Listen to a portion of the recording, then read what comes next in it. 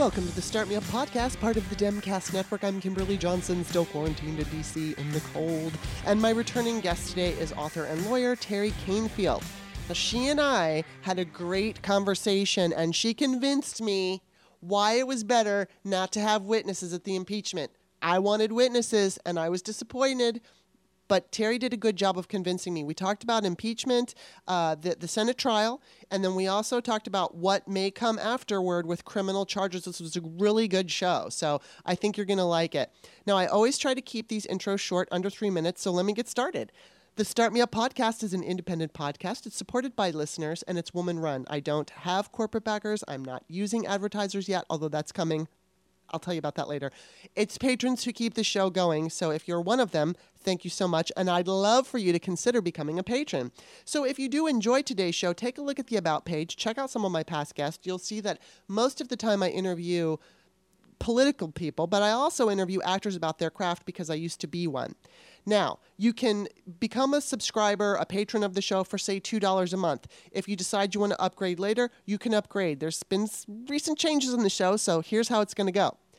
I do 2 free shows on Mondays and Wednesdays, and then following those free shows, I've renamed it. I come up with a new name. What's Up? With Kimberly Johnson. I'm going to be doing those, and those are for patrons only, and they fall under the $5 tier. So those shows are just me after every free show talking about whatever I feel like. You get a lot of personal information. You get, sometimes it's political, sometimes it's personal, sometimes it's funny, sometimes I talk about my past dating life or whatever it is, but I never know what I'm going to say. Most of the time, it's just off the cuff. Today was totally off the cuff. I've already recorded it. So you have the 2 free shows, then you have the 2 What's Up shows, and then occasionally I'm going to do a show with Steph Walton. I can't make promises right now. She just started with Planned Parenthood. She's always done my patrons-only shows before, so I don't have anyone to replace her, and I don't want to do another show with just me. I don't think you guys want that either. So for right now, I think what I'm going to do is when I get my advertisers, I'm going to give you guys an option of a show without any kind of ads or intro. Just visit patreon.com/startmeup. You can see all the different tiers. You can start, like I said, for $2 and upgrade, or you can start right now for $5 a month. $5 a month gets you the free shows and the What's Up with me. And then later we'll discuss what happens with advertising. You can also make a one-time donation by checking out the text in my Patreon description. I always include my email address. And then you can find Start Me Up on iTunes, Stitcher, and wherever podcasts are found. I always ask, please stop by iTunes app, go to Apple Podcast, and become a subscriber because it's free. And while you're there, please rate the show and give me a review. I would really appreciate it. Now, please enjoy my conversation with Terry Kanefield. Welcome back to the show, Terry. Oh, thank you for having me. Well, I've got a lot of questions for you, and you're the woman.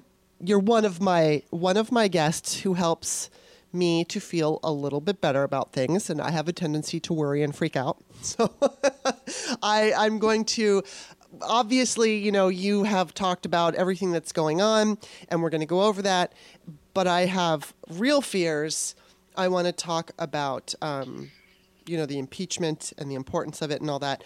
Before we start that, I just want to say, though, how has the year been for you otherwise, the new year? So far, it's been actually better than last year. Yeah. Except for that insurrection and the trial. I mean, it's been kind of crazy. Yeah. I actually had some delusions in November when Biden won that we'd have a little bit of a rest from the nonstop, 24-hour, news cycle. And I did listen to the entire impeachment trial. So, yeah, wow. It's been a lot better. Actually, a lot more hope. My husband actually got his first vaccine, the first dose. Oh, good. So we're, sort of believing that the end of at least that tunnel is in sight. Yeah, exactly. I know my father, I think he's going to get his second shot on Friday.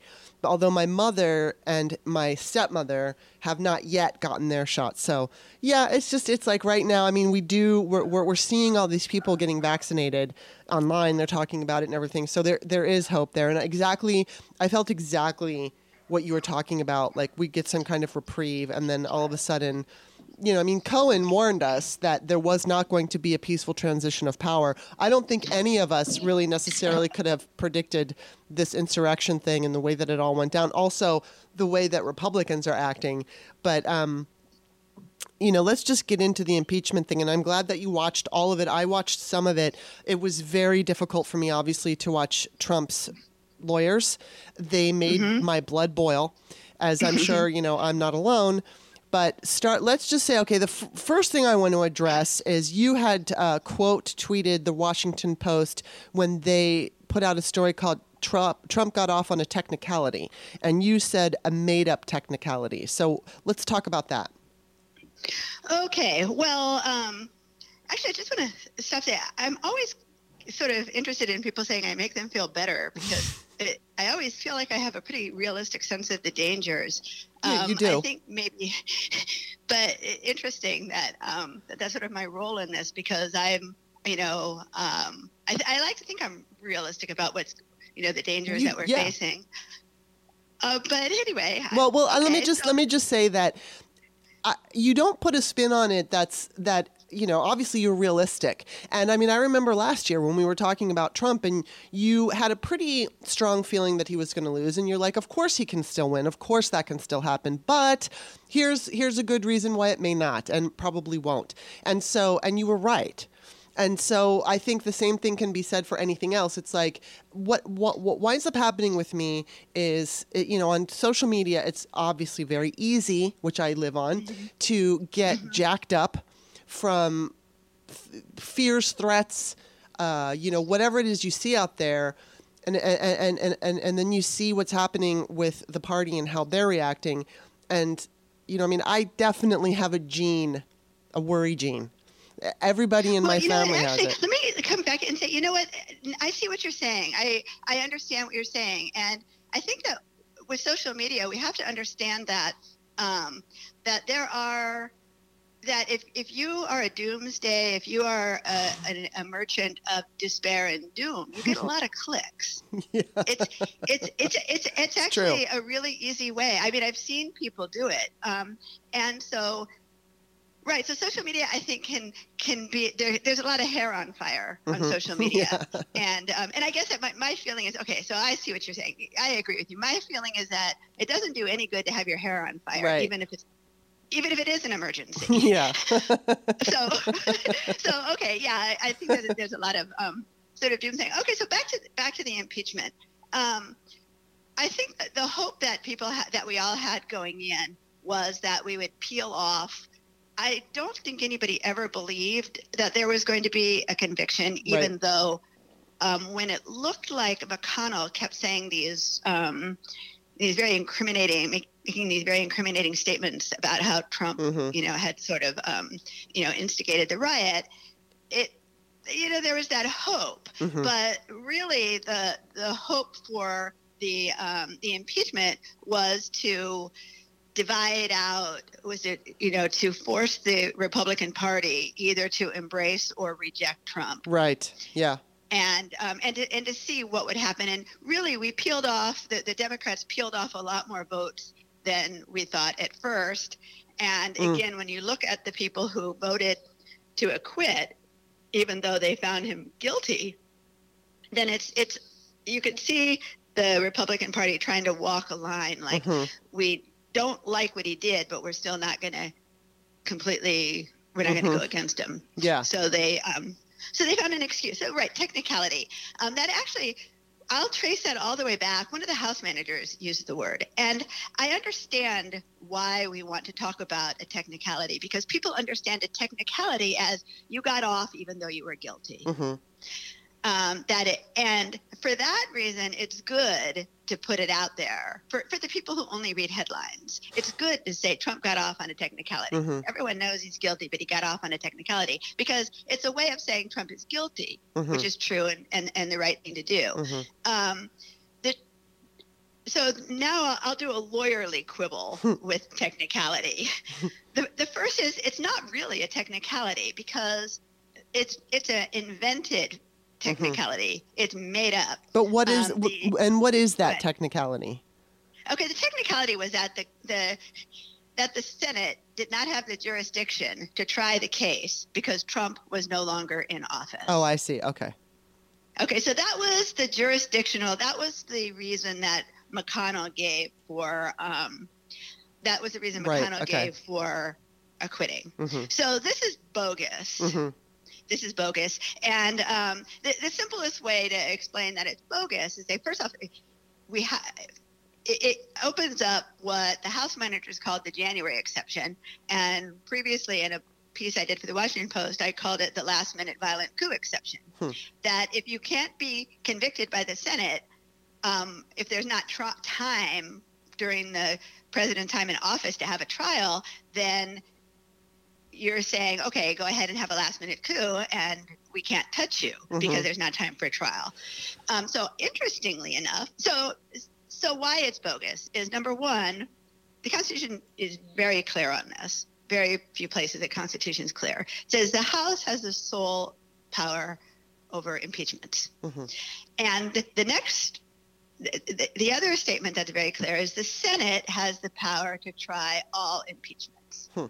It doesn't say all impeachments as long as the person's still in office, particularly because one of the remedies, one of the allowable punishments is disqualification from future office. Right, yeah. So nobody denies that he was impeached while he was president and that he was impeached for actions that he took while he was president. So they dodged. And in fact, if you recall, right after the articles of impeachment were passed, McConnell dissolved the Senate and said, we're not coming back. So yes. So even if you could have had a trial in a week, McConnell made sure it wasn't going to happen. Yeah. So you have McConnell dissolve the Senate. Now, what he said at the time was there isn't time for a conviction, so we may as well not bother. So the way he was consistent was his quibble on conviction. He says, well, we don't have time for a conviction, so don't bother. And then later he said there wasn't time for a trial and conviction, so there's no jurisdiction. Yeah. So that's a dodge. Yeah. That's a made up, and also just perfectly, it makes no sense. No. The other way that they tried to hair split it is that what the Constitution does is it makes clear that impeachment is not a criminal trial. It's for abuses of power. It's for the kinds of things that only the president can do, only a person in office can do. So the Constitution limits the kinds of punishments that you can inflict. And there's two punishments that are allowable out of an impeachment trial. You can be removed from office and you can be disqualified from future office. So what they did is they said, well, there's an and. You can be removed from office and disqualified. And then they do this silly and argument where they say, well, you can't, if you don't have the first, you can't have the second. So if you can't remove him from office because he's already removed, you can't disqualify him. So you can't disqualify somebody if you can't have the trial while he's president. Does that sound silly? Yes. Okay, good. So it is silly, and it's silly. So the jurisdictional, when they said that the Senate doesn't have jurisdiction, which actually jurisdiction is a fancy word for power. So when they say that the Senate doesn't have the power or the authority to hold the trial, and therefore, even though he's guilty, we're going to acquit. So that was what we're calling a technicality. So I'm qualifying technicality by saying it's a made-up technicality. And as a former criminal defense appellate lawyer, I also find it somewhat of a slur on technicalities. Because a technicality is actually a procedural requirement in the interest of fairness. So what that means is that if you're guilty and the only evidence of your guilt, I'm just going to take an example. If you're guilty and the only evidence of your guilt is that the police beat your confession out of you, you're going to get off because as Oh, a yeah. society, we've decided that it's more important to stop police from beating confessions out of people than it is to put every guilty person to prosecute and convict every guilty person. So we have these rules in place, and the police cannot beat you up to get your confession. They cannot storm into your house while you're sleeping and take all your papers without a court warrant. There are things they can't do. And we have these procedures in place for fairness and to prevent a police state. Because if you have no procedures, if the only goal is to put every guilty person, to convict every guilty person, then you can accomplish that if nobody has any privacy. But then nobody has any privacy. Right. So we have to balance the desire to convict all guilty people with a desire to have procedures and fairness. And in the old days, police beat confessions out of people. Actually, mostly they beat confessions out of Black men. Yeah. But they did beat confessions out of people. So every criminal defense lawyer gets a case and immediately looks at the procedures. Mm-hmm. Did the police follow procedures? Did the police violate my client's Fourth Amendment rights? Mm-hmm. I actually had a case once where I found evidence that, yes, the prosecutor manufactured some evidence. And I'm sorry, hid evidence, didn't manufacture, hid evidence. And so if the prosecutor hides evidence, then you can go in and say, wait, you can't convict my client. Or in my case of an appeal, the conviction has to be overturned because evidence was hidden. So, those are my two quibbles with technicality. One is a made-up technicality, and the other is it's a slur on it's a slur on technicalities. That's interesting, and that's an interesting take. And thank you for explaining that. Okay, so here's the big one. Now, I was one of, and I'm going to preface this, and then I'm just going to let you go. So I was one of the disappointed people because I wanted witnesses. We all knew the GOP was going to quit. I see people online arguing, and they're saying, it wasn't going to change anything. So what would be the point? And I know you retweeted, and I read the Daniel Goldman thread on why it was better for Democrats not to bring in witnesses. But I had seen former federal prosecutor Glenn Kirshner say that he would have liked to seen, like, Brian Sicknick, the officer that was murdered, like her mother, not in a partisan way, but just as a human being who, experienced losing her son based on the president's urging and words and, inciting an insurrection. Seeing somebody like her, not necessarily to convince the GOP, but just for record's sake, just so the American people. I saw during the trial, and I don't know if this is true, but somebody had posted, like it was AP or something, reported that 71% of Americans were watching, and I don't know if that was accurate, but either way, a lot of people were watching this. And so I know, and I want you to explain why it's better, or what the reasoning they had for not calling the witnesses. And especially, I read his thread, but I know that you explaining it will help me understand it even a little more. And I'm willing to, say, all right, I get it. I understand that it's better. But because I know some people would have been hostile witnesses and they could have screwed some things up. But on the other hand, there could have been witnesses like, if she were willing, Brian Sicknick's mother or somebody else who was kind of a victim of it. And I do know we saw, how did somebody, maybe it was Daniel Goldman, but that there was enough evidence there that you have it on camera. And so you don't necessarily need those witnesses. So, okay, that's why I was upset that they didn't call witnesses, but now I want you to talk about it. Okay, actually, I retweeted Daniel Goldman because if you look back, I said all of that immediately. And so I retweeted him just to go like, see? Yeah, see? So I'll admit that. I said all that out of the gate. And so a lot of the people calling for witnesses actually aren't lawyers. Right, and I'm not a lawyer. I'm not a lawyer. Right. So so witnesses. Okay, so first off, witnesses are not the end all and be all. Witnesses are not the best way to present evidence. And the reason is they're unpredictable and you can mess up your case. So for example, so documents is much stronger. So witnesses are always risky. And I had very limited trial experience, but I know that when you bring in a witness, you don't know what that witness is going to say. And you're not only allowed to bring in the one witness you want. As soon as you bring in witnesses, and even though people were saying, well, the Senate could keep voting down Trump's witnesses, here's what happens in a criminal trial. In a criminal trial, even though all witnesses have to have relevance, the idea is, and this isn't a criminal trial, but Trump is a defendant. You generally, in the interest of fairness, you generally let the defendant have whatever witness they want.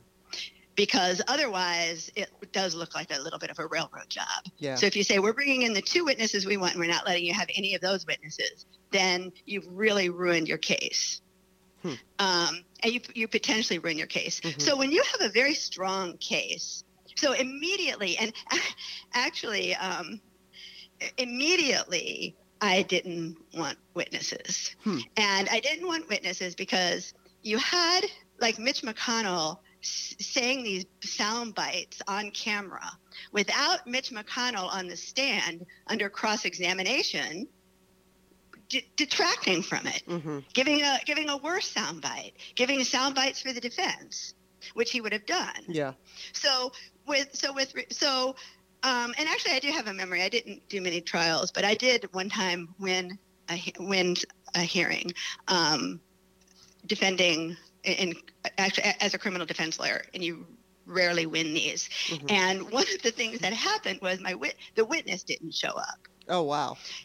I was so relieved the witness didn't show up. Interesting. because if the witness would have told the truth, so it was an interesting situation, because if the witness would have told the truth straight, it would have helped my client. But the witness had a reason not to tell the truth. And the reason not to tell the truth is he was caught with my client with drugs and he's married. So he had a reason not to tell the truth.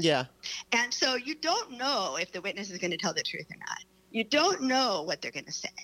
And so it's always, always risky. Documentary evidence is much stronger. So when you've proven your case, when it's airtight, to then bring in witnesses when you don't know what they're going to say, and they're very likely to spoil your case. So what the defense did, the House managers went to various witnesses. They went to people in Pence's circle, people who knew the truth. To try to get them to come in. And what was clear is they were not going to cooperate. Not cooperating means they're going to get there and they're going to tell the truth, but they're going to throw in a but also. They're going to say, yeah, but in my opinion, he didn't do the insurrection. So, or whatever. They don't want to help convict Trump. So the House manager said, well, why would we bring in hostile witnesses who we can't control and we don't know what they're going to say when we already have an airtight case? And as a matter of fairness, you don't get to say, we're only going to have the witness we want and we're only going to ask the questions we want. Because even if you put the most sympathetic witness on the stand, they're open to cross-examination. And there are ways to discredit a witness. So and that makes sense, So you've supported Democrats all your life, right? You've always hated Trump, right? Yes. So you're much better off with a recorded soundbite when you can't, when the witness is not subject to cross-examination, which is going to weaken your case. Because then now you've given the defense. So right now, the defense has nothing to run with, really. But if they were able to say every single one of the prosecution's witnesses were longtime Trump haters and we can prove it, then that's what everybody's going to talk about. Yeah, exactly. And that makes a lot of sense. And, I will say, because I know a lot of us were disappointed, and we're not lawyers. And obviously we were disappointed because we were watching Trump's lawyers lie and say ridiculous things about the trial. And it just felt like there needed to be something. And I mean, I totally get it. And I take back my being disappointed because I understand it more clearly now. But I think the reaction you have, that knee-jerk reaction, is you're seeing people getting away. You're seeing Donald Trump once again getting away with basically murder, and nothing's happening. Right. So I think one of the problems that we have with expectations is we've all watched too many movies. Yeah. And it doesn't happen like that. Like remember like standing up and cheering when Elle Woods cross-examines the witness? Yes. That was completely not ever going to happen like that. Okay, so for so many reasons, I won't even go into it. First off, there's depositions ahead of time. It just doesn't happen like that. So it was really good theater. Mm-hmm. And it was really super fun, and I was there cheering like everybody else. But then in the back of my mind, I was like going, yeah, ha, ha. Right. I couldn't have written a script because it would be hard for me to like put aside what I know. So we've all watched it, and trials are not like that. Like in real life, the truth is always muddied up. Mm-hmm. And I've been on the side of muddying it up. Mm-hmm. Because I've defended people who are accused of terrible crimes. Yeah. And so you go in and you say, well, was this really proven? And this police officer was out to get my client. And, it isn't like it is on TV. And so this desire, and so how did I feel about witnesses when we thought they were going to happen? Mm-hmm. My feeling is that those house managers put together have so much trial experience. Mm-hmm. If you put it together, I don't know, like 100 years of trial experience. I have about 3 months of trial experience and about 15 years of appellate experience, which means reading transcripts. Mm-hmm. So even though I didn't do the trial, I see what happens in trials. Mm-hmm.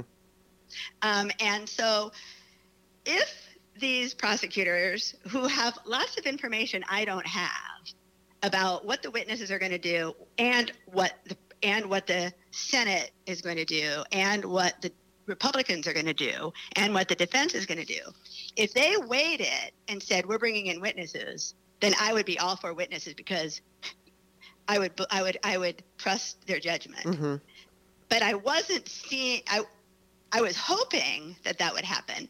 But I knew it wasn't going to happen unless it was going to be the kind of show that we would want. And that gotcha, yeah. And there are also so many reasons not to drag this out for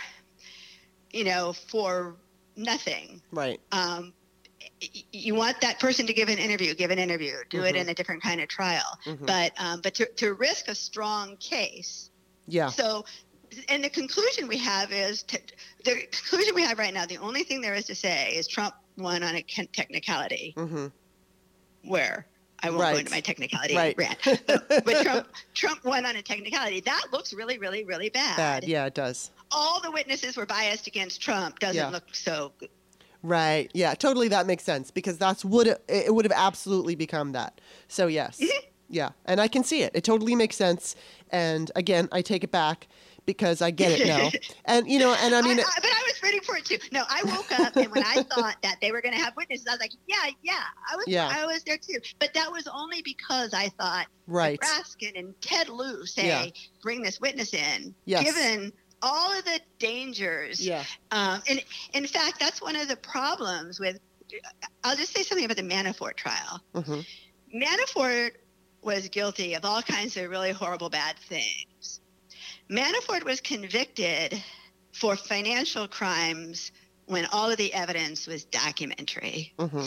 Because documents don't lie. Yeah. And documents can't be cross-examined. So as soon as you have witnesses in a real trial, not a Senate trial, but as soon as you have witnesses in a real trial, and this is speaking from the point of view of an appellate lawyer, witnesses, it's up to the jury to decide whether the witness is credible. Yeah. It's not up to the jury to decide whether a document is credible. Yeah. So a jury cannot discount a document, but a jury can discount testimony. Right. Because they can say, I just don't believe it. So if you have 2 or 3 Trump supporters on the trial and they disbelieve the testimony, you get an acquittal. Yes. So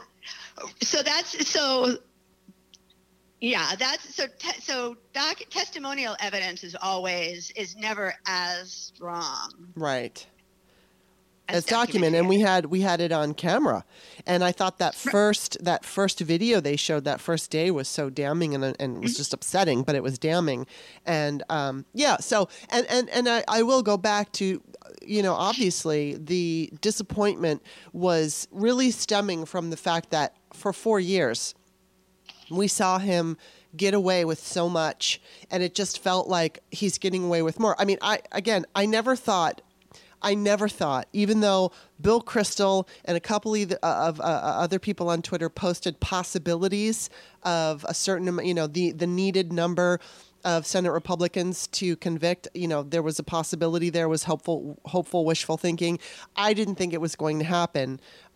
So my desire for witnesses strictly came from, without even thinking and understanding the process so well, came from, when Glenn Kirshner made that comment, and when I was thinking in terms of the one stupid furry-haired screaming dude, that, wannabe shaman guy, saying that he was ready to testify against Trump, I wanted to see somebody like him in there, or, somebody who had said, well, we were just following Trump's orders. And so in my mind, obviously, I was going along with the fantasy version and not how it would really play out. So that's how it would really play out is it would all get muddied up. Yes. And that totally makes sense. Yeah. Yeah, no, and I agree with you. Actually, I co-authored a piece with Glenn for NBC once. So I can call Glenn my a co-author. I disagree with a lot of what Glenn says. And in fact, one time I asked Glenn, hey, should we go on as like former defense attorney and former prosecutor, with like two opposite ways of right. seeing Yeah.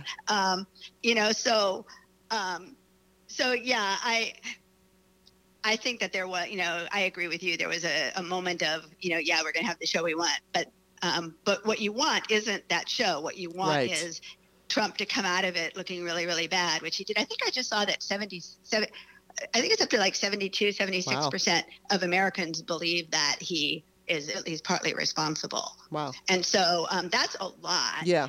So would they all think that if it was all muddied up and everybody exactly. was all mad at the Democrats for dragging this out for 3 weeks and, dragging everybody through the mud? I mean, I don't know. Yeah, it could have changed it for the worse. And so now this is going to bring me to, now, 2 things. Number 1, there's the idea that there are criminal charges pending. So many from, Eastern District of Virginia, from, is it SD? So Southern District of New York. Yeah. There's definitely stuff going on in Georgia. There's stuff going on in D.C. So there's all these different possibilities of indictments. But there's also, so there's number 1, I want to say that the impeachment trial has now, I think this is an important thing, and you can correct me if I'm wrong. But since we all know this, if let's just say that there's indictments, the public assumption, and I know that's not really supposed to necessarily matter with a jury, but I don't know how there could be a jury on the face of this earth who, everybody understands what's going on.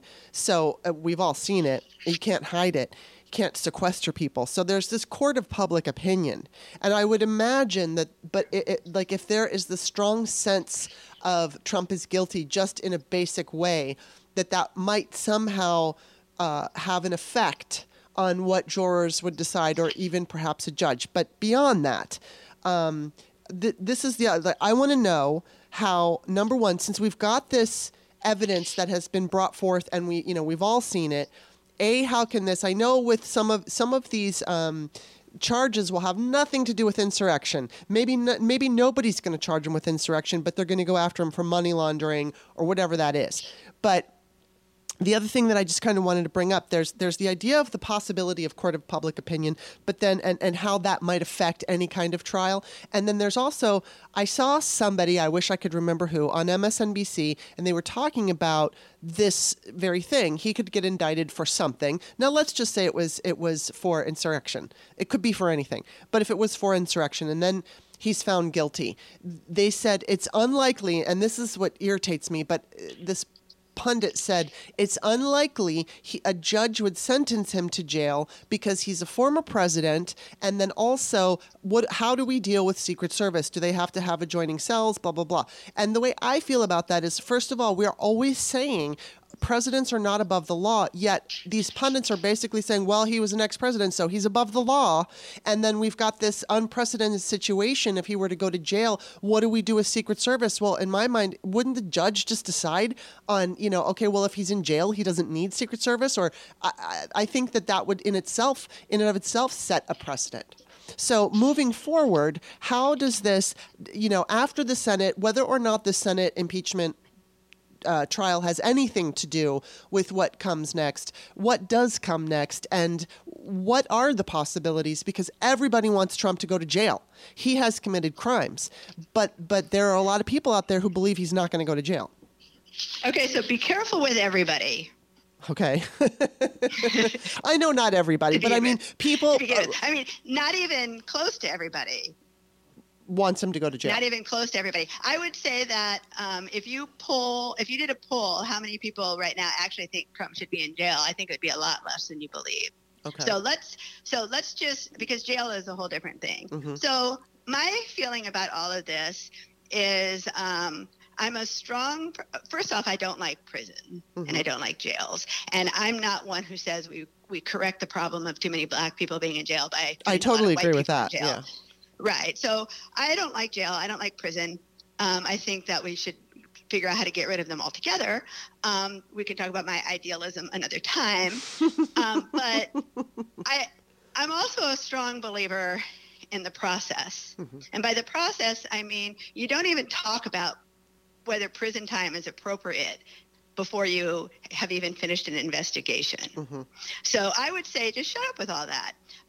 My own personal feeling is, I don't really think you should put a former president in jail, but that's for different reasons. And but there's other things you can do. You can have home confinement. You can have a different kind of jail. You can have, but it's not an issue at all right now, because right now the idea of putting Trump in jail is really too offensive to too many people. But it won't be once the process plays out. Okay, it that's won't a good point. be like we're way ahead of things here. Mm-hmm. So let's back way up and say, okay, where does Trump have criminal liability, and how is that going to play out? Mm-hmm. And as far as talking about Trump going into jail at all right now would be completely inappropriate, because you don't talk about that before you even have charges. You see what I'm saying? You shouldn't even talk about it before you have a conviction. I understand, but let me just say that let's just say someone hurt someone you love, and and it was them. I think there's this natural feeling of wanting them to be punished. And I mean, if I knew somebody who hurt somebody that I loved, my automatic thing was they need to go to jail. And I mean, I don't like jail either, but this is the system we have. And so that's where I automatically go to. Right, but we don't give in to that. That due process in the law shouldn't be about anything other than following the law, following the procedure, and doing what the law requires. Mm-hmm. So whether the uses, I've actually written about the uses of punishment. What good does punishment do? Mm-hmm. And what is the purpose of punishment? And there's a lot of philosophical talk about this, and there's a lot of uses of punishment that may or may not be constructive for anybody. Mm-hmm. But then there are important uses for punishment. So that's a very, very complicated discussion. Mm-hmm. But I think that if you talk about it too soon, then it's like saying we suspect, we all believe O.J. Simpson has has been, committed murder, but there hasn't been a trial yet. There haven't even been charges. So let's discuss whether he should go to jail. Mm-hmm. No, yeah, what you're saying makes sense. Yes, I get it. Okay, so anyway, so back up. Okay, I guess I made the point. Okay, so back up. Yes, Trump is facing criminal liability. This is going to be a slow process. Okay, actually, I think the other thing is, the reason to get ahead of ourselves is we're mad at him. We want to punish him. Right. That's true. Very true. Right. It's true. But the way this is going to happen is going to be painfully slow because investigations take time, and you don't want an investigation thrown together. So right now we have about 200 of the rioters have been arrested, and yes, they're saying that Trump put them up to it. There's actually a defense called, it's not the Nuremberg defense, which people think it is. There are a few defenses available to them, and one of them is the public authority defense. So they are going to put forward a defense that says that they were acting under the directions of an official. Again, I can talk about the nuances of it. It's not, people think of it as like the Nuremberg defense. It's not. It's actually a little bit more complicated. But they're going to put forward this defense, which is going to bring Trump's name into the mud. So you're going to start having these trials and these guilty pleas and these defenses, and his name's going to come into it. Also, the Attorney General in Washington, D.C. has said that they're looking at whether Trump committed crimes in D.C. That speech that McConnell gave when he acquitted makes it more likely that Trump can be charged criminally. Wow. So, and actually the law in D.C. is pretty strict. So and we're talking about the attorney in D.C., not the DOJ. Yes. So the law says that if you willfully urge people to engage in a riot, which is a gathering of 5 or more, who through their actions put someone in danger, then you're criminally liable. So the DCAJ has said, we're looking at this, right? We're looking at this. So I would assume, and the way that investigators work is you start with the foot soldiers and you work your way up to the general. Because you start with like what they call the drug mules, the people who are running the drugs. You pick them up because that's low-hanging fruit. They're easy to get. After you pick up all of them, then you start working up.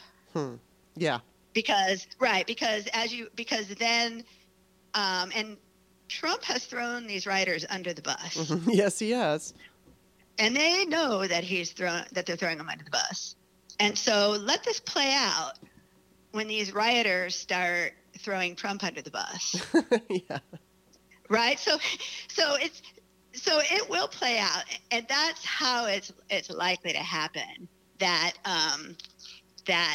as these rioters find out that they do have a defense by putting forward the evidence that they were relying on Trump or Giuliani or whoever, that they have a defense. And when you're looking at jail, defenses start to look very appealing. Yes. And Trump, we know that he did violate D.C. law. And then there's also the DOJ. What I'm cautious about is this call from the Republicans to have a bipartisan 9/11 type of investigation into the riots, because we know what that's going to be. They just so that 9/11 was not launched by Republicans. It's not appropriate to have Republicans on a committee who clearly just want to smooth. Right. So, anyway, it'll play out. It'll play out. And if it does get to that point where, at least in the jurisdiction of Washington, D.C., there's so much anger at Trump in that jurisdiction. Yes. And that's actually, of all the places in the country, I think that's where Trump would least like to face a jury. Yeah, definitely. And yeah, I mean, again, I'm going back to, it's that human need for justice, and as much as I don't believe in the way we have created our prison systems, there are certain, when you have people who are dangers to society, you got to figure out where to put them. And I mean, and I think that it's funny because like I've talked about on this show, I have another segment that I do that's for patrons only. And I often love to talk about, you called it I can't remember the term you used, something ideology, your pure ideology or something, but it's like, idealism. Sorry about that. I have the same thing. I mean, because I truly and genuinely believe that as human beings, we have this need to see immediate justice. But I think that as consciousness and as energies and as souls or whatever you want to call it, I feel like, I guess this is the best way to describe it. If Trump does not get in the kind of trouble that I want to see him held accountable in some way. I want to see him face that justice and to be determined guilty. And, whether it's not everybody, but it's a certain amount of people, it's enough, it's the law, it's whatever, for history books, I want it going down because it seems like he has gotten away with so much. But I also, what I tell myself is because there is so much injustice and there are so many people who get away with crimes and never are held accountable in any way, whether it's prison or not, I feel like, okay, well, what I choose to believe or what I would like to believe that there is, like, people like to talk about the angry God or a punishing God. I don't see it that way. I just see it as experience. You have to have experience to understand why you did what you or why what you did was wrong. And like, okay, so Trump is never going to understand. No, I know, but I'm talking about in a soul existence. I'm talking about an existence that I don't have any idea about, but I love to just, question and wonder and all that stuff. So it's like, after he's gone, when he dies, perhaps that it's not that he would be punished, that his soul would be punished and going to hell. I don't believe in that. But it's just the idea of he'll have to learn in some way, as a consciousness, which is of course something that we'll never see, but it's what I tell myself. Right. It's not that I insist on it. So I'll play devil's advocate in a couple of ways here. Okay. The first, you used a term, immediate justice, which is a contradiction in terms, because if it's immediate, then it cannot have followed a process. Well, when I say immediate justice, I mean here on Earth. Okay, all right, here on Earth. Now, divine retribution doesn't need our help. Mm-hmm. So the idea that we're going to help along the divine retribution is kind of misplaced. Right. So, and I don't believe that. Punishment is a whole complicated thing, and there are a lot of theories of punishment. And one of them is that I think it comes from Immanuel Kant, that the moral balance of the universe must be corrected through punishment. And that's very appealing, but that's also very wrong. I don't buy into that. Right, because it makes us God. Yeah. Right. So divine. Okay. Yeah. But Trump it's the human desire to Trump, see him pay. Go ahead. It's the human desire. Of course you do. Of course you do. We have a desire to see him pay. Now, I'll play devil's advocate in one, and I do believe he's criminally liable, and I do believe that he will face criminal liability. I do believe he will face criminal consequences. I do. Okay. So with that aside, the criminal justice system is not equipped to solve a political problem, and it shouldn't solve a political problem. So the way Trump is dangerous, Trump is very, very dangerous. But Trump is dangerous because he can incite that kind of an armed insurrection. That's why he's dangerous. Other people are dangerous because they are, they're ready to go on a shooting rampage in a crowded place. So incarcerating or somehow rendering incapable of action the kind of person who is possibly an active shooter, right? That the criminal justice system is equipped for. Yes. Although I'll still go ahead and say they should be in a locked hospital ward and never let out. But they need to be restrained. The kind of danger that Trump poses is the kind of danger that somebody else can pick up the mantle. Yes. It's not particular to Trump. Very true. So what's her name? That cuckoo in Georgia.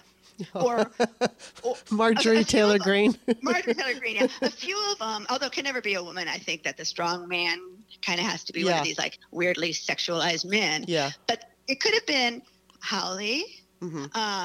Ted Cruz wants that role. Yeah. That so the real danger Trump poses is that he's weaponized a political problem, that he has riled up a segment of the population that's ready for civil war and violence. So it's a political problem. Yes. So while Trump is dangerous, imprisoning Trump doesn't mitigate that particular danger. Yeah, and it could also make it worse. Yeah.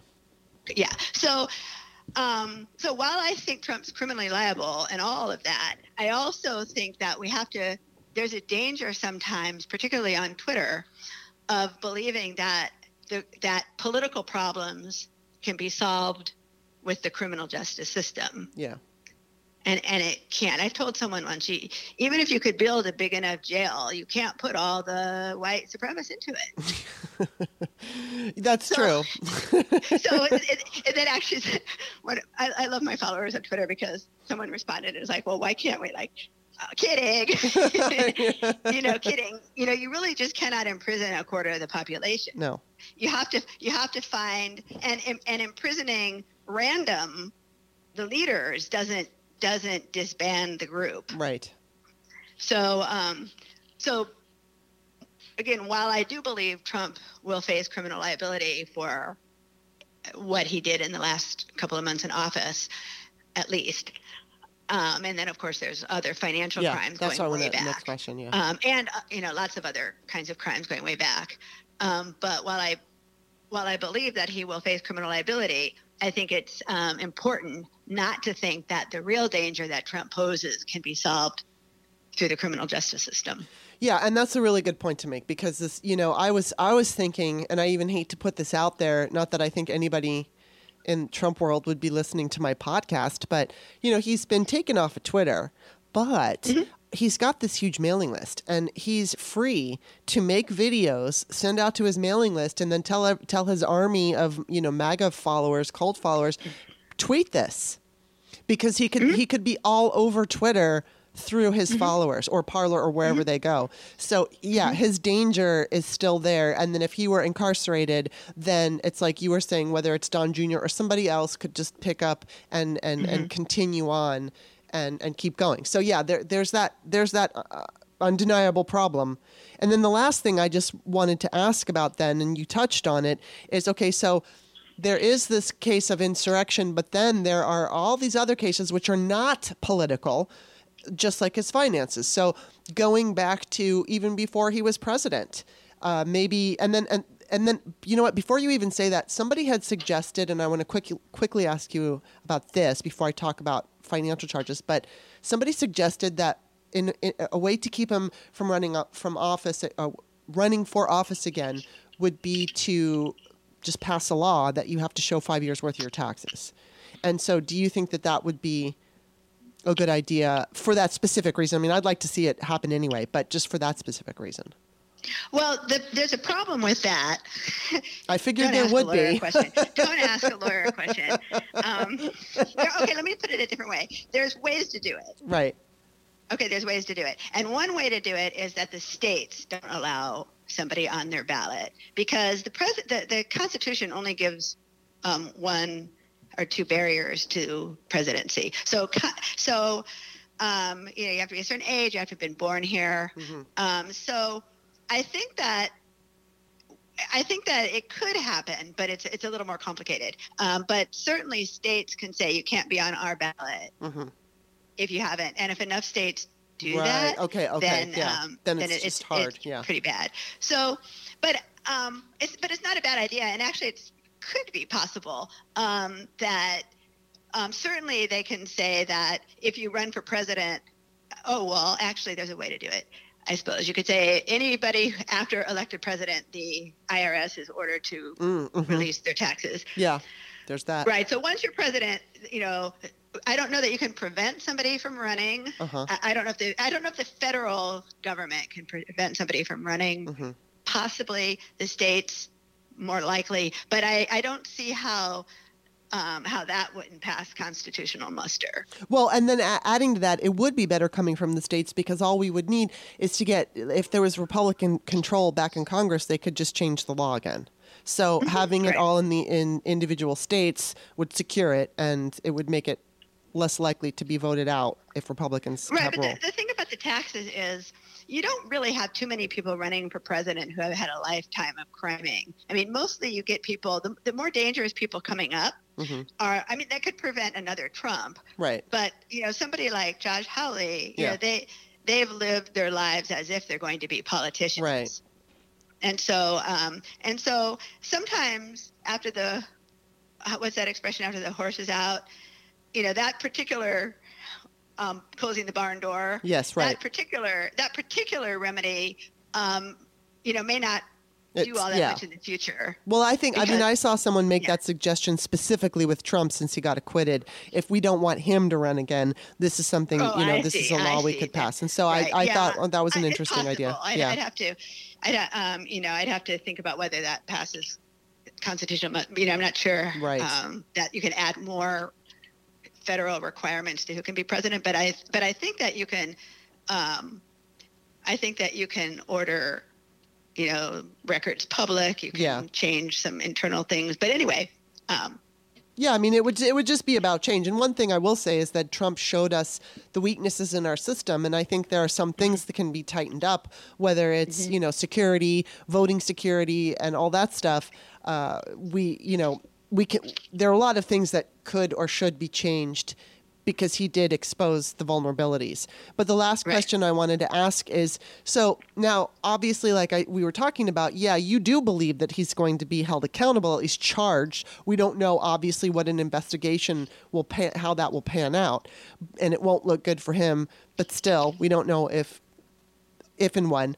But I think, there's definitely all these, from before he was even president, things that he's done that are against the law. So you've got Letitia James in New York, and she doesn't mess around. So maybe she's got a bunch of stuff on him that have nothing to do with politics, have only to do with his, criminal activity with money and all that stuff and finances. So what do you see coming out of that? Like, how do you see that playing out? Because some suits might be civil and only go for, do you see a possibility of him losing his assets? What can come of these kinds of trials? Well, that's my personal fantasy. And but he's so brilliant at grifting that, just when I was thinking around October, November, that all of this is going to break him financially because he's already so far in debt. What's he going to do about his, all of his debt and how heavily mortgaged he is? Then he comes up with this brilliant fundraising thing that puts like $1 billion in his pocket, right? So my personal fantasy is that he ends up poor, right? And that the Trump organization loses everything. And where I'm not a fan of prisons. I am a fan of you don't get to keep anything that was gotten illegally. I'm a big fan of that. And so even he was smart enough to put the small print in his fundraising that there's no saying what this is going to be used for. But I think that if you find enough money that he has that he's not entitled to, including dirty Russian money. So a lot of those condo sales were done in violation of money laundering statutes. And so I think you could go back and you could find enough money that Trump took illegally to fine the hell out of him so that he ends up with nothing. And the reason I say that is because try to imagine Ivanka living on $40,000 a year. I know, really. in Georgia. Or not Georgia, they wouldn't go to Georgia anymore. No. Put her in Mississippi. So try to imagine. And I love Mississippi. I just mean. No, I know. Rural, it's a red state. Place, right. It's a deep red state. Yeah. Try to imagine it without the wealth. Yeah. They just don't have the appeal. No. and they can't posture. And so just imagine if people went back, and this is back taxes. I don't think there's a statute of limitations on back taxes. So let's just say that you say, okay, look at this. You have, when we take the interest at whatever rate we're allowed to calculate interest, you owe the United States $5.5 billion, turn it all over. Here, we'll leave you with a house in Mississippi and enough to live on $40,000 a year. That's my fantasy, because that breaks some of the mystique. And also, I have no moral. I wrestle with prison and punishment and all that, but I don't see give back what you took as a punishment. Right. Give back what you took is not a punishment. That's basic fairness. Yes. You don't get to grab someone else's crayons. You grab my crayon, you have to give it back. Like that's not about, it doesn't get you any of the, and there's no victimization because you just showed like he cheated on all of this from 1980 until now. So that's my personal fantasy. The only worry I have is that they're so good at grifting that they can always like replenish their, yeah, I mean, so that's my fantasy, right? That's my fantasy is take it all away from them because they are not entitled to keep it. Well, but it's an interesting idea because I just watched this documentary about how there's like fake fame on the internet, and it sucks because basically it can be created by bot followers that are bot followers, and then you can also buy commenters and people who buy the likes and the comments. And then not only that, you can also buy the results from when they analyze whether you have, followers that are bots. So you might have, 70% bots, but you can buy the results to say that you've got that 91% of your followers are legitimate. So it's upsetting because it just feels like there's this guy who got people killed, not just in the insurrection, but with COVID. And God only knows what happened at the border, with these people and children that he caged. And his actions got people killed, hurt people, and then terrorized a nation, really, at least part of a nation for 4 or 5 years, and he's still going even though he doesn't have a Twitter account. And there's just this feeling like you want it to stop. I do want him to. I want a punishment so that he feels, not that I ever think he'll ever, because he's just like a sociopathic personality or whatever. His father created this monster, and I don't think he'll ever go, oh, what I did was wrong. But I do want him to feel that he has been caught, and that there's something that he doesn't like that happens that he has to go through, because the idea of him sitting at Mar-a-Lago eating big, beautiful chocolate cake, even though he can't tweet and maybe he's under house arrest, it's infuriating. It's infuriating that he gets to enjoy even, I know Michael Cohen was taken out of prison because of COVID. Black men are still in there for, 3 joints or something. And Michael Cohen gets out because he's a wealthy white man and he gets to stay home. Well, we're all staying home right now. Well, a lot of us are staying home because of COVID. So we're all basically under house arrest at this point. Eventually that will change. But still, the idea is he gets to be at home and watch Netflix, and he can work out. And yeah, it sucks that you can't leave your house for whatever period of time. But, Trump wouldn't be under house arrest for the rest of his life. It would just be for a period of time. He's an old guy. I don't know. If they put him under house arrest for 20 years, that's probably his forever. But it's just, I understand, and I'm not arguing with you that there should be prison. It's just that, because I totally agree. I had seen a documentary not too long ago about a prison that did this kind of rehabilitation, like legit rehabilitation for certain kinds of offenders. Like you couldn't go in if you were a rapist and if you killed people, but if you did something like sell pot or whatever it was, that you could go through this program, and once you got out, you had assistance to have an actual life, that you could go and you learned a skill or whatever it was, and it was beneficial and it helped. And so I think that, you know, the prison system should be changed over to actual rehabilitation, to where, yeah, maybe but not these guards who feel that, you know, it's like watching Orange is the New Black. I saw the whole thing through recently. I think I watched up to season 3 and I stopped, and then I started again last year.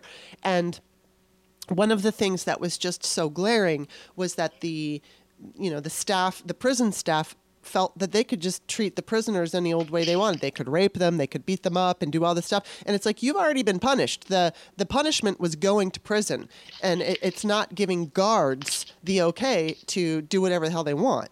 But that's still what happens. And especially when you have these privately owned prisons, it's terrible. It's terrible. Nobody's getting rehabilitated. And it would be great if we had a situation where, you know, because there are a lot of people who do go to prison who are doing, it's like petty theft or stealing a car. I mean, it doesn't mean you're necessarily bad for the rest of your life. Those people might be able to get a real good life going there, but we don't have that system. So I'm totally in agreement with you that the way we have set up our prison system is just horrific, and I think it should change. But there's still that human desire to see somebody who has basically incited murder to pay for that. You know, you want him to pay for that. And a lot of the murder that he incited, you know, is part of the political problem. Yes, right? It is. Actually, you know what? I just found, I scrolled back and I found this Roses Are Red that you did. I know. And the reason I mentioned that is because I spend my whole life with prison reform and the uses of punishment, and let's be careful with punishment, and it's quite dangerous, and punishment is state-inflicted pain, right? I spent my whole life with this. Right. And my husband said, "So who are you talking to today?" Mm-hmm. And I said, let me read you what she I know. Well, let's tell everybody. I wrote, "Roses are red, violets are blue. Trump broke the law. He should rot alone in a prison cell. Fuck him." So that's what I wrote. And that was after, to make that even better, Kimberly tweeted that immediately after tweeting, roses are red, poems take practice." That's funny. With a headline that says, "I ran naked into a cactus." Yes. So roses are red, poems take practice. I ran naked into a cactus. And so I told my husband, yes, I'm speaking to someone who tweeted out. Yes. And so he's like, "Oh, that's going to be great." There is I'm not going to lie. I would like to see him in a prison cell. I get what you're saying 100%, but I feel like it's that human desire. You just I want him to suffer because he made other people suffer. But on a bigger picture, I don't think him suffering is going to solve a goddamn thing. It's just going to give satisfaction. Yeah. You know what Right. I'm totally with you on that. The part that I choose, the only part that I really want people to understand is that it won't solve the larger political problem. Right. And that the larger political problem, and actually, you know, because I had been, when I started tweeting out that I don't like punishment, people got really mad. Yeah, I'm sure. I can understand. Got really mad and stopped following me. And so I was like, okay, well, you know, bye. Yeah, I thought the liberals were on the side of, you know, I know. Careful with punishment. And then actually when the defund the police thing happened, mm-hmm. I strutted around my house going, I am vindicated, because what the heck does defund the police mean other than stop using the criminal justice system to solve society's problems? Mm-hmm, mm-hmm. So I wanted to go back to all those people who angrily unfollowed me because I said I have issues with punishment. I'm going to go back and say, what about defund the police? Right. What about that? Yeah. You know, you can't, you know, that it's defund the police was really a way of saying that there are limits to what the criminal justice system can accomplish. Yeah, you're 100% right. You're 100% right. And I felt vindicated by that, like, neener. Like, now the left is back on my side. Because, okay, so back when I was in law school and I was an idealistic law student, and I've actually only represented people who can't afford to pay. I've never billed a client in my life. Wow. So I was this idealistic law student. I'm going to represent the underrepresented. I was at the border giving legal assistance to asylum seekers through races. So I'm this total idealist. And part of the idealism was always get rid of the prisons, get rid of the criminal, reform the criminal justice system. So then when everybody got so ticked off at Trump, all of a sudden the left was against me on this. And I understand it. I do. I understand it. But then I felt like the defund the police, will realign us. Like at least I have a slogan to stand on with my, and again, I do believe he's criminally liable, and I do believe that he will face criminal liability.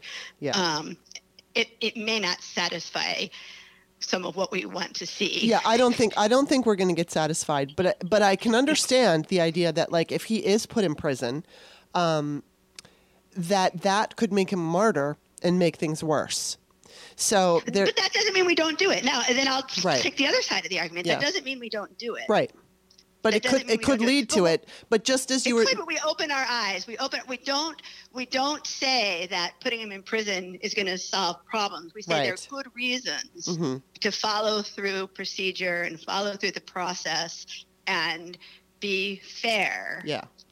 If he incited a violent insurrection, if anyone else had done this, they would face these consequences. So he should also, but that it won't it won't solve the problem, but that's not a reason not to. So there, I now argued all sides. Well, yeah, and I mean, I think the bigger picture here is just kind of what you had said earlier, in that our country needs a better way to deal with societal problems. And if we had a better way to deal with those problems, we might not have as many, and that would be better overall. But there's always going to be people who are criminals. There's always going to be people who hurt other people. And so that and because you have that human desire to see somebody pay, and it's more than pay, it's suffer, because you want, I will admit, if it makes me a small person, so be it, but I want to see Trump suffer, because he's made me suffer. And I mean, I got the light side of it. I lived a fortunate life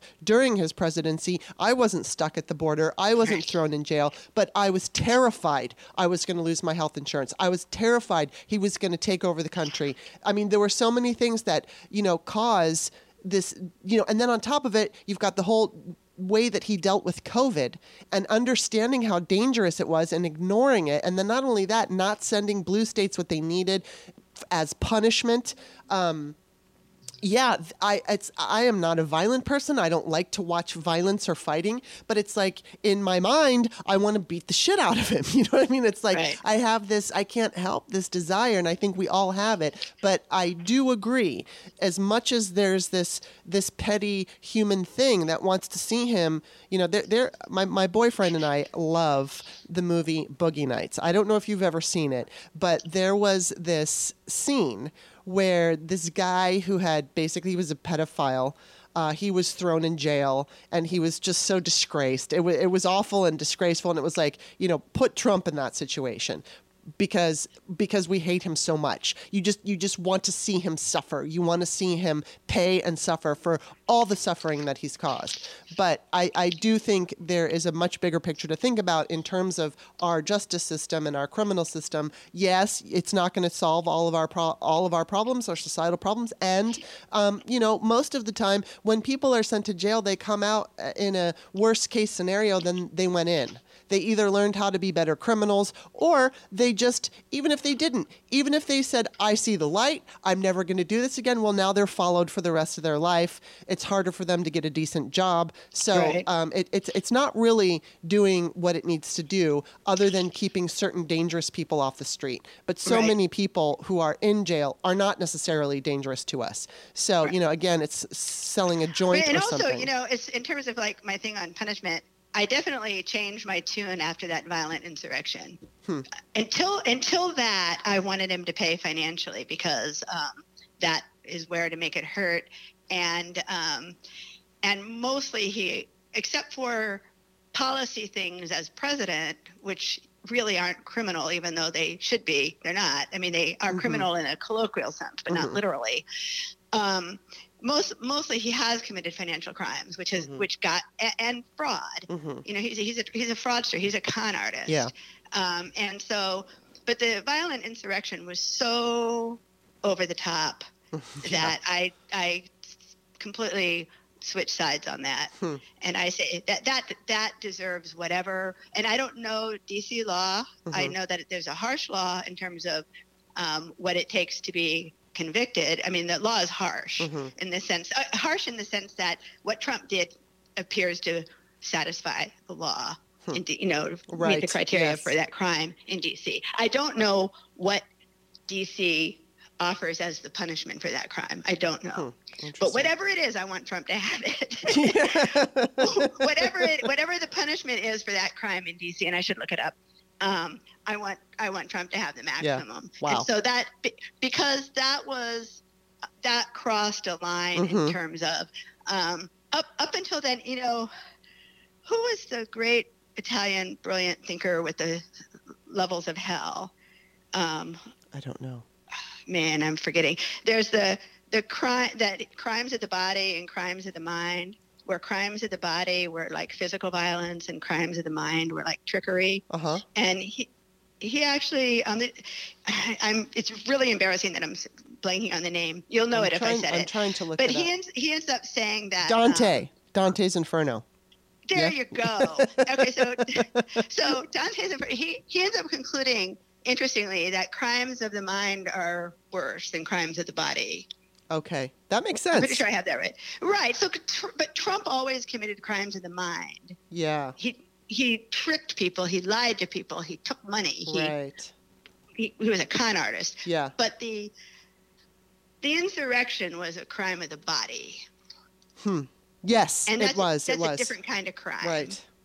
And I'm not sure I agree that crimes of the, I'm not sure I agree that, I mean, I can understand trying to invert it and saying that when you trick people and you defraud them in some ways, that's worse. Yeah, that's true. That's true. But in our system, crimes of the body are far worse. Yeah. I mean, especially when you think in terms of, I don't know if you've seen that meme that's going around of that terrible man they're looking for. The FBI is looking for, who gouged out one of the officer's eyes or tried to gouge them out. You see people like that. Again, he's another good reason to get that, get you going. And like this man needs to be punished. So, something needs to happen. But, I will continue. And in legal terms, a foreseeable outcome from the speech and the way that Trump riled, this was foreseeable outcome. That when you rile people up like that and you tell them these lies, that kind of crime is a foreseeable outcome. Yeah. So that's why the insurrection is really different. But anyway, it's I know it's so crazy and it's so upsetting, but I'm just going to reiterate to what I said at the first. Now, talking to you, it makes me feel better because it helps me understand the process more clearly. And when you understand the process more clearly, it still can be infuriating and it makes you nuts, but you have a better understanding of how things will work and a more realistic understanding when a lot of the time we are going on emotion. And emotion, especially in this day and age, in this country, watching what's happening, is upsetting and infuriating. And so there are knee-jerk emotional reactions. And I mean, I'm just as guilty as anyone for having them, even though I'll say don't have a knee-jerk reaction. It's like it's almost impossible sometimes not to. And I'm usually talking about people on Twitter. Don't allow a troll to get you riled up. But it's like, I can't help. Mitch McConnell is like a professional troll who decides my fate. So it's like a little different.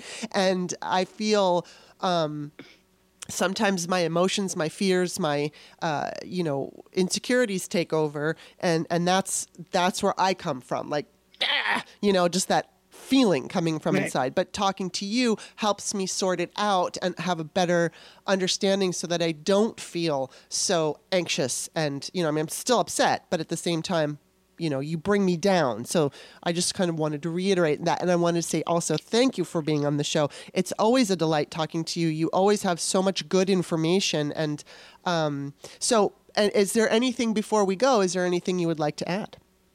No, I think that we covered a lot of ground. So then why don't you tell everybody where they can find you?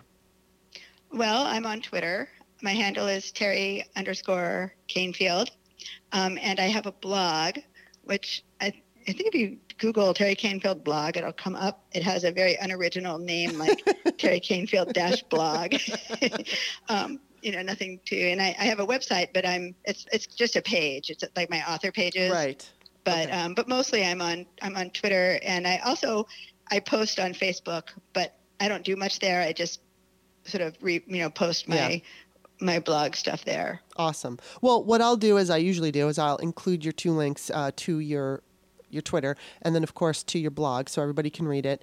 And, of course, everybody should read it. You can also find me on Twitter at author Kimberly, Kimberley. You can read my books. You can find them on Amazon, Kimberly Johnson. I've written books about teen abortion, Peyton's Choice, and first-time sex. Notice a theme there. The Virgin Diaries, and a couple other ones. Check them out if you like them. Leave reviews. Also, Terry has written books, so you can check those out on Amazon. Just enter her name in the search engine there, and all of her books will come up. So, and again, if you read her books and you like them, authors need reviews. So give us reviews. I'd appreciate it. But thank you, Terry, for being on. Thank you for all of your wisdom. Well, thank you for having me. All right, you take care. Okay, bye-bye. Bye-bye.